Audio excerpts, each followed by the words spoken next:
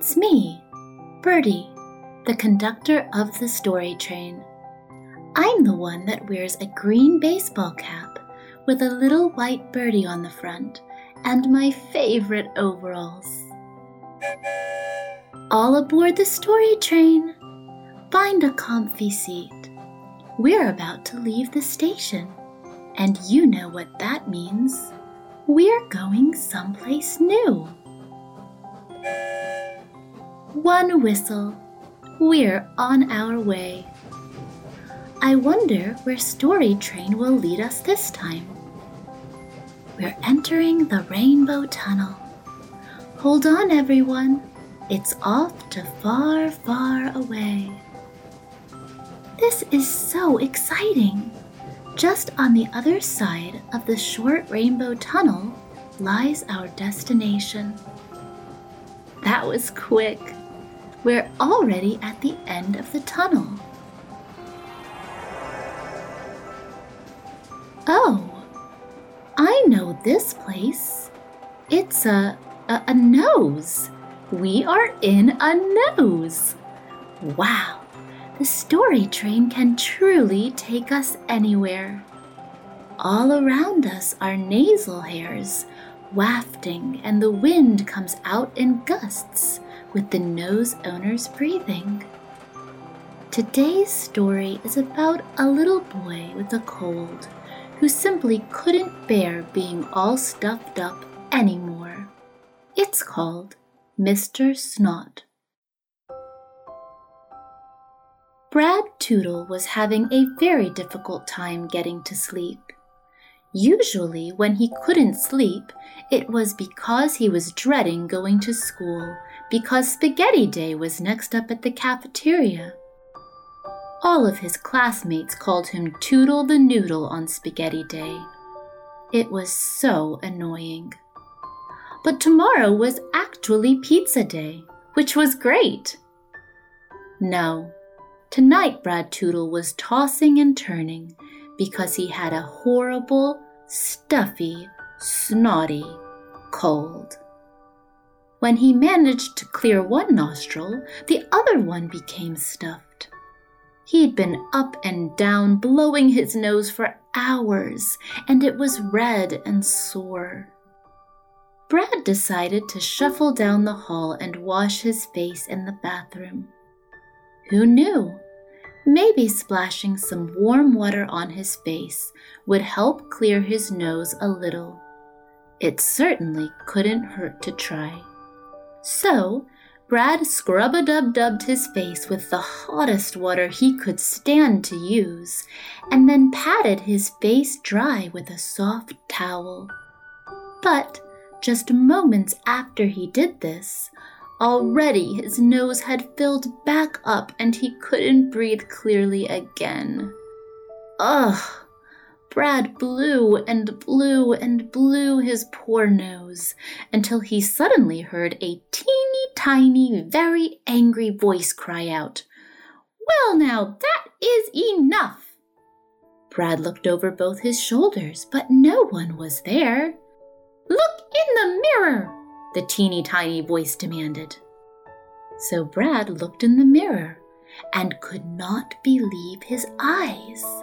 A little man who looked like a miniature pencil in stature was hanging upside down from his right nostril. Hello?" said Brad. "Hello yourself," said the skinny upside-down nose dweller. "Now I've had enough of all this blowing. I happen to live here, and it's impossible to get to sleep when you're blowing every minute." "Well, I certainly don't want to be doing it either," Brad retorted. "Do you think it's fun for me to be blowing my sore nose again and again and again? I can't help it. It's completely blocked. And if I can't breathe clearly, then I can't get to sleep." Said the nose man. "I'll tell you what. My name is Mr. Snot, and I think I can be of service. I can clear all the blockage in your nose from your cold." "That would be amazing," said Brad. "Yes," said Mr. Snot. But if I stay up and do that tonight, I expect something in return." "Like what?" Brad was intrigued. "I love your nose hairs," Mr. Snot confessed. "I use them like a swing, so that you are breathing in and out, rocks me back and forth. It's quite relaxing. But I know that when you grow up, you're going to do what all adults do and start to trim your nose hairs. And the shorter they are, the less fun I have riding them in the wind when you breathe. So I will agree to clear your nasal passages tonight if you promise me that you will never trim your nose hairs."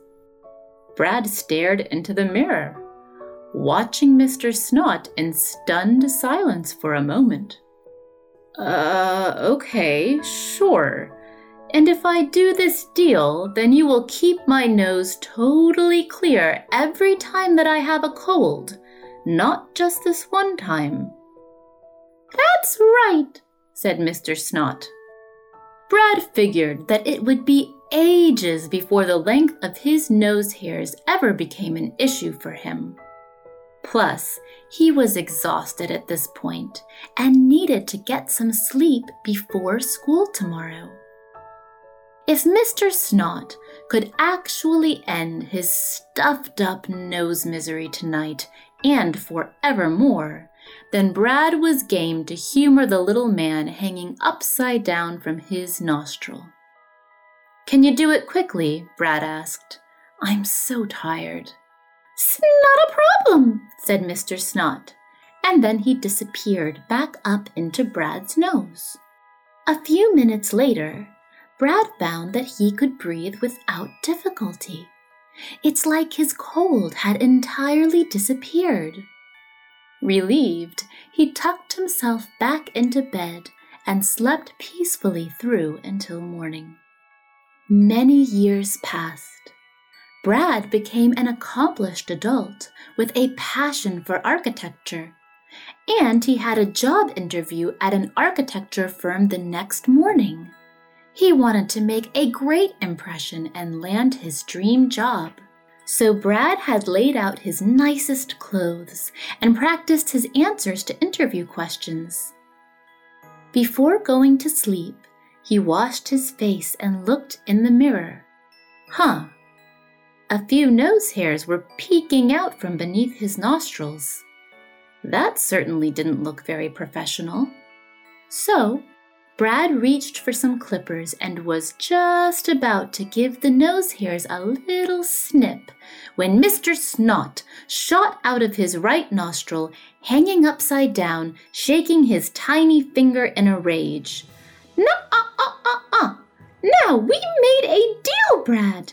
I've kept your nasal passages totally clear for all these many years. Never once have you had trouble breathing when fighting off a cold. That's down to me. I've kept up my end of the bargain, and now you owe it to me to keep yours.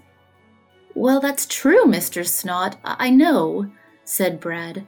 But I have a very important job interview in the morning, and I can hardly show up with nose hairs hanging down. That is not my problem, Mr. Snot fumed. A deal is a deal. Brad thought for a moment.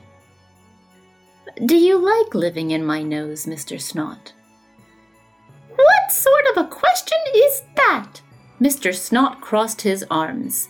It's hardly prime real estate, but it fits my needs, and I don't have anywhere else to go. Swinging in your nose hairs is the very best thing about living here, and you're about to ruin it. Do you know what an architect does, Mr. Snot? Brad asked. It's not really my place to know something like that. Mr. Snot was full on pouting now. Well, I'm an architect, and architects build spaces to suit people's needs. It seems to me that if you want an incredible swing, with regular, gentle breezes going by, that I can create ideal accommodation for you outside of my nose.